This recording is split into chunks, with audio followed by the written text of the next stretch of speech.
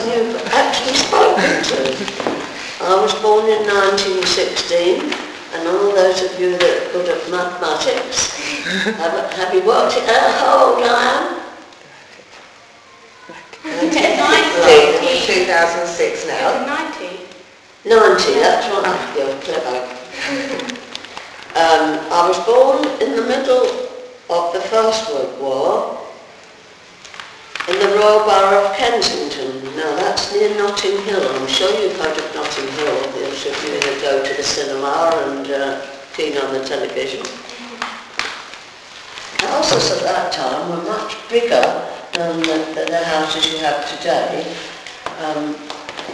Our house was 3 flights. Normally today there are only 2 flights. You've just got one downstairs and one upstairs, haven't you? And there was 3 families living in these houses. Now I lived with my grandmother because my father had gone to the war and my mother were living with her, so I was only a few months old, of course. My husband had to go off to the war. Now we had upstairs the first floor and downstairs a basement. Do you know what a basement is? Good. Well, actually we didn't use the front door very often because our living quarters were downstairs, so we entered home by the basement. And there was a long passage running along, and at the end of this passage there was this long room which, as I say, was really our living room. We had a kitchen in there and we had a fireplace, open fire, but it's got an oven next door to it, and we cooked meals in there, but they were very slow, so we had a gas cooker as well. We had no electricity at that time. It was gas. We had to light mantles, and they were broken very quickly, so you had to be very careful. No plugging in, no gas, no television, no anything of that sort of thing. But we did have wind-up gramophones which we put records on, not little on. Even the street lamps had to have be lit each night and put out in the morning. The man used to go around the streets with a long pole and light the street lights. In the hall, we didn't have any light at all, so we had to go to bed upstairs with a candle. So we had nice little candle holders and the candles go upstairs to bed. The bedroom stairs were next to the room. We'll do the downstairs first. We've gone down to the basement, walked along, been into the kitchen, we come out of the kitchen and you go into another room which we used to call the wash house. I think it's more commonly known as a scullery perhaps. And in this we had a big stone copper, which was a large thing with a hole with a fire underneath it, which we used to wash our clothes in. We didn't have any hot water, we had to heat the water here. If we wanted any water at all, we had to heat it there. We had no bathroom, so we had to have a tin bath in front of the fire once a week. And they used to do my hair up in rags. We didn't have any hair curlers then. And it was completely straight the next morning. So What were they actually like, the rags? Just straight pieces of rag, which they rolled round and rolled up, and I had all, as people have curls now, I had them all over. I had rags to try and make it curly. Take them out, that's to make it curly. Take them out in the morning, and my hair was still straight. It was that sort of hair. Actually, we lived next door to a wood yard.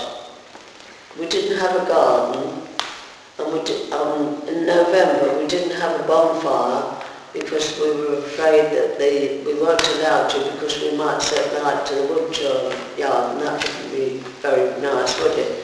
But we were allowed to have sparklers that you have in your hand, And we also had Catherine wheels, the things that go around. They were pinned on the back door, satellite, and I was terrified because I always thought, this house is going up, you're not supposed to do this. But now I'm still here to tell the tale. Outside our house, there was a hole in the ground with a metal top on top. And you'll never guess what went down there. We used to have coal fires, and the coalman would arrive, and he'd take in a horse and cart, and he'd take the sacks of coal off the cart and empty it down to this hole, and it went into a cellar down below where we inside could get the coal from. But rather than carry it through the house, it was delivered down outside in the street. We didn't have any cars in those days. I don't remember seeing any car in the road where we lived. The milkman, he used to come round on a horse and cart. He had a big tank, and we used to go out to him with a jug and collect our milk that way. We didn't have bottled milk in those days. We used to have a rag and bone man come round, and he'd, if you had any glass jars or rags that you didn't want, instead of taking them to charity shop, the rag and bone man had them. And if you were lucky, you got a balloon or a few coppers perhaps, but you were lucky if you got money. It was usually a balloon. We lived in a road off quite a famous road, Portobello Road, because they had a market there every day, and I went to Portobello Road School when I was old enough to go, but we didn't have school lunches like you have these days. We went home to lunch at 12 o'clock, and we had to be back by 2:30, and we finished classes at 4:30. And we were an all-girls school, but the boys' schools was in the back of us. We were sort of backed onto one another. We used to have to go round out to go in for housewifery classes. We used to go swimming, but we didn't have a swimming pool on our own premises. We had to get in formation and walk to the swimming bath. And actually, some people there were private bars there. People could have a bath there if they wanted to, instead of having it in front of the fire at home. When I was 16, I left school, and I always wanted to be a telephonist, a GPO telephonist. But they didn't take you then until you were 18, but I think now they take you 14 if necessary. Do you know what a telephonist is? What's a telephonist? A telephone operator. In those days, telephones had no dials. Yeah. You had to turn, on the side of your telephone you had a handle, and you had to turn the handle, and it lit up a light in the exchange, and the operator picked up a plug off our desk, put it in and said, "Number please," and the subscriber told her what number, told the telephonist what number she wanted, and we had to collect it by another junction, connected to that one in holes. So you had to be 5 foot to be allowed to go into this job. And I thought, I wonder why, but these plugs had to be plugged in all over the place, and if you weren't 5 foot, you were falling over on the floor next to you trying to get in, I suppose. Who gave the balloon to you? The balloon. Oh, the rag and bone man. They used to have a man going down the street with he'd had a cart and a horse, and the horse would draw the cart, and he'd go up and down the street shouting, I remember this. So do I. Rag and bone, rag and bone! And he'd have a load of old rubbish on the back of his car, and if you had something you wanted to get rid of, your mum probably goes over the dump. There weren't dumps to go down. So he'd go out and he'd give it to the Reverend Bowman. He'd just take it. Now, Mum's saying if you were lucky, he'd give you a balloon in exchange, which was quite a big deal in those days. You didn't have many of those. So he'd give you a balloon in exchange for whatever rubbish you wanted to give him.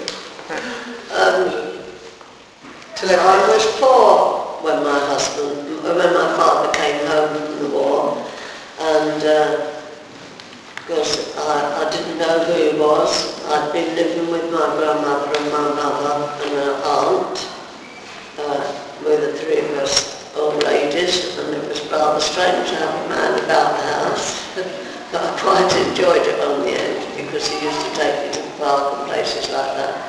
And I stayed with my grandmother until my father came home from the war. Then mother and father had rented a room, or a couple of rooms, but they didn't take me with them. They left me with my grandmother, so I didn't live with my own parents until I was 13, and I went to the senior school. I went to a civil service college, actually, because I wanted to get into the telephone service. And then when I was 13, I was bound off to my parents, and I had no cousins with me. When I'd been living with my grandmother, my aunt had 2 daughters after me. I was the eldest. My elder cousin was 2 years younger than me, and my younger cousin was 3 years. Well, when I went to live with Mum and Dad, they went after the war out to work, both of them, so that they could get money to buy the house. And when they bought the house, I was, as I say, taken into their home. But I didn't like it very much, because when I lived in with my grandmother, there was buses and shops, and it was lovely. But when I went to live with my parents, it was a new area. They called it Greater London. But there were no buses for miles. We had to walk about a mile one way and a mile the other end. They never came up the road where our houses were on. So I had nobody. I didn't go to the local school, so I had no friends round about. And I didn't have the company of my cousins when I was at home. I was thoroughly miserable. We walked up the lane, and there was all these horses or cows. Somebody put their head over the guard, over the fencing, and I'd never seen cows, and I'd seen plenty of horses, of course. It was quite a miserable time, but as it is, you get used to everything, don't you? 1 or 2 more houses got built in our road, and although I didn't go to the local school, I got friends with the local children, the local church. I went to Sunday school, which all helped. In 1940, I had a boyfriend, of course. In 1940, we got married. That was in July 1940. My boyfriend had already been called up into the army. He was in the post office. That's where I met him, in the telephone service. But it was 1940, he was called up to go into the army to fight in the new Second World War. My husband was at home for quite a while because he had to do training. He had to learn Morse so that he could send signals out to other arrangements when they were putting in equipment or lines for telephones and that sort of thing. So he was in England for a little while, but not very long. We were married in July, as I say. My grandmother lived quite near where he was stationed, so she thought it might be a good idea if I went to live with her while my husband was still in England, because he was going to be shipped abroad. So I went to live with my grandmother again, which was quite nice. And my husband used to have to work during the day, but he'd come over in to see me in the evenings and come back at night. So I got a job while he was at work during the day there. I worked for a firm that used to make air raid shelters and runways. They supplied the reinforcement, and I had the job of getting the material they wanted and had to fill in all sorts of forms to the Ministry's supply. It was a lot of form making out during the war, believe me. But then my husband was still with me, and as I say, I was living with my grandmother. Because my aunt by this time had got her own business. She'd got a fruit and vegetable shop, and we lived over the top of this. Well, unfortunately, I had to go into hospital in November for an operation on my tummy. And while I was in the hospital was bombed. So it was very noisy, and bombs were dropping all down, and everybody was quite frightened, of course. I pulled up my face, my hands covered my face, because you could hear these bombs dropping and all the noise. And suddenly the wall by the side of my bed went down, disappeared. And I was fortunate, because having my face here, I've got a scar still there that you could see there and there. They were on my face. And in my tummy, I got glass. So I just waited there, I didn't know what to do. And somebody came along and put me on a stretcher, and I was moved into another part of the hospital. There were no beds for us, so we had to be shoved on the floor on the stretchers. In the corridor, we stayed there all night.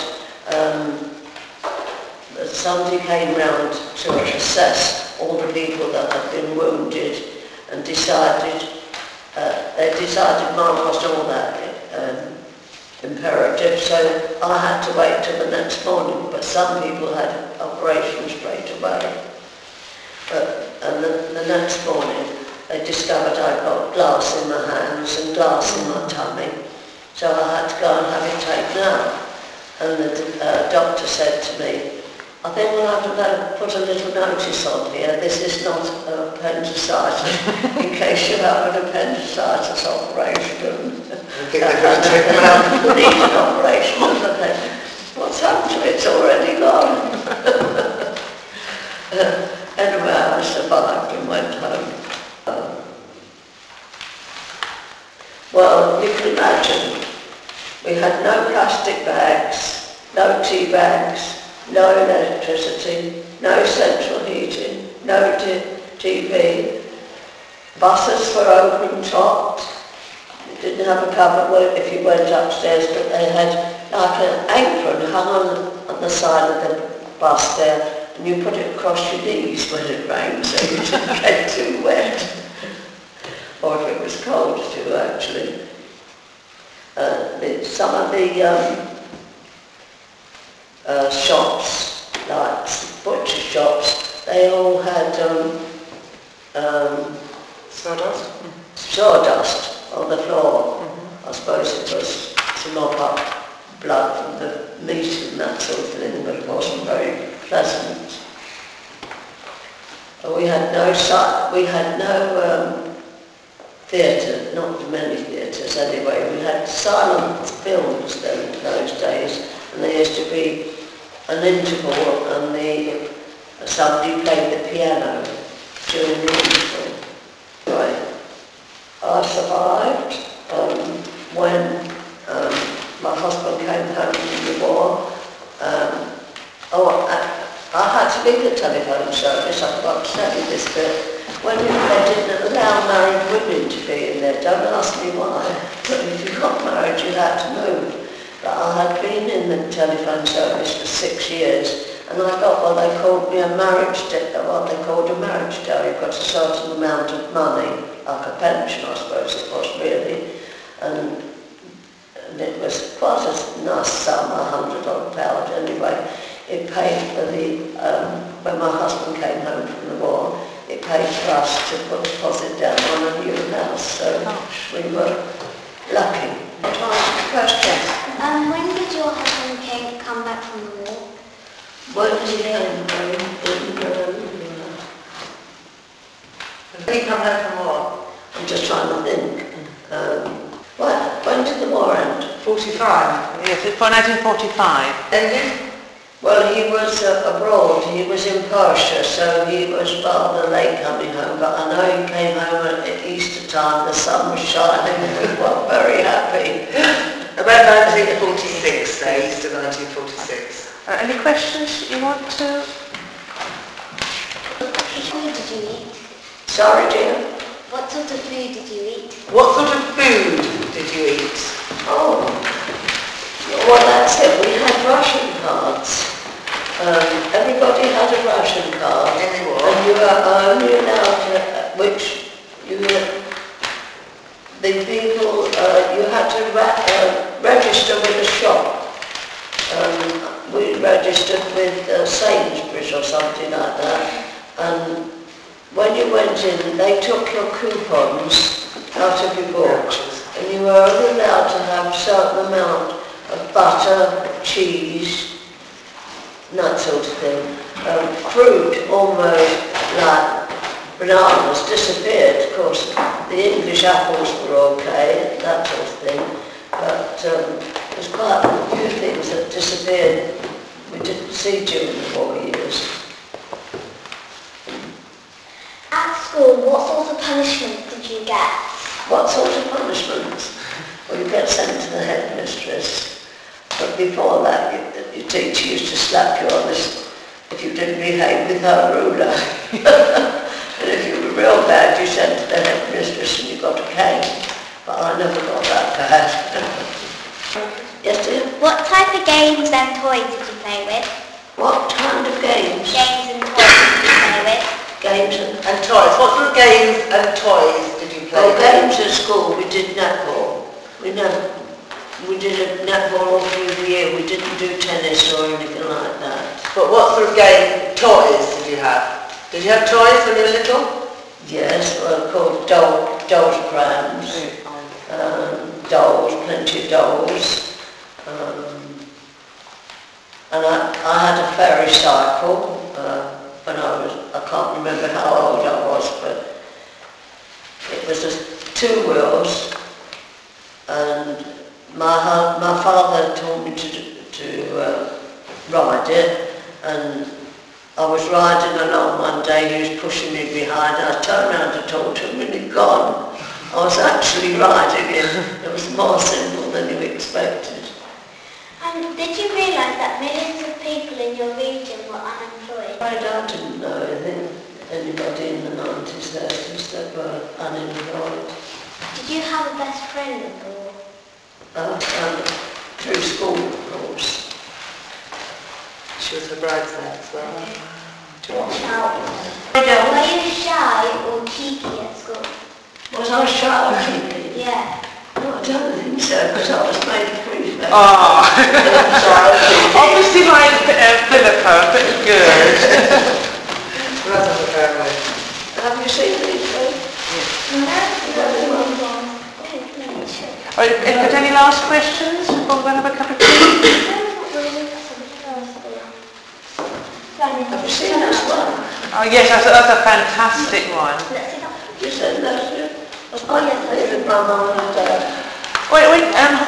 When you went on holiday, where did you go? We went to Weymouth. Weymouth? Yes. We used to have what was called cooking and attendance. My grandmother looked after us. She did the shopping and took it to the landlady, and the landlady cooked it for us. Oh, We used to go for 3 weeks. My grandmother took us.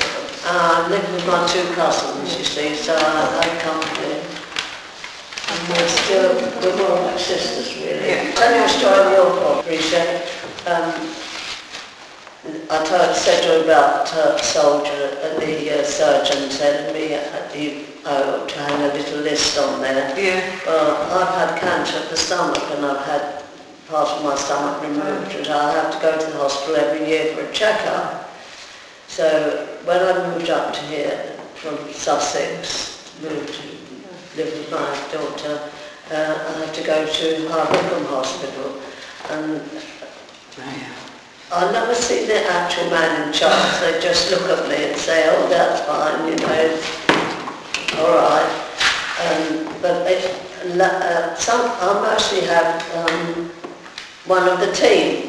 And a young man came in one day and he was feeling around and he looked at me and he said, "I thought you had keyhole surgery," which I did recently for this cancer business that told me taken away. So, which means you don't have a big scar, you just have a little tiny cross. So he said, "I thought you had keyhole surgery." He put me my notes obviously. So I said, "Yes, that's right." So he said, "Well, what's this other scar?"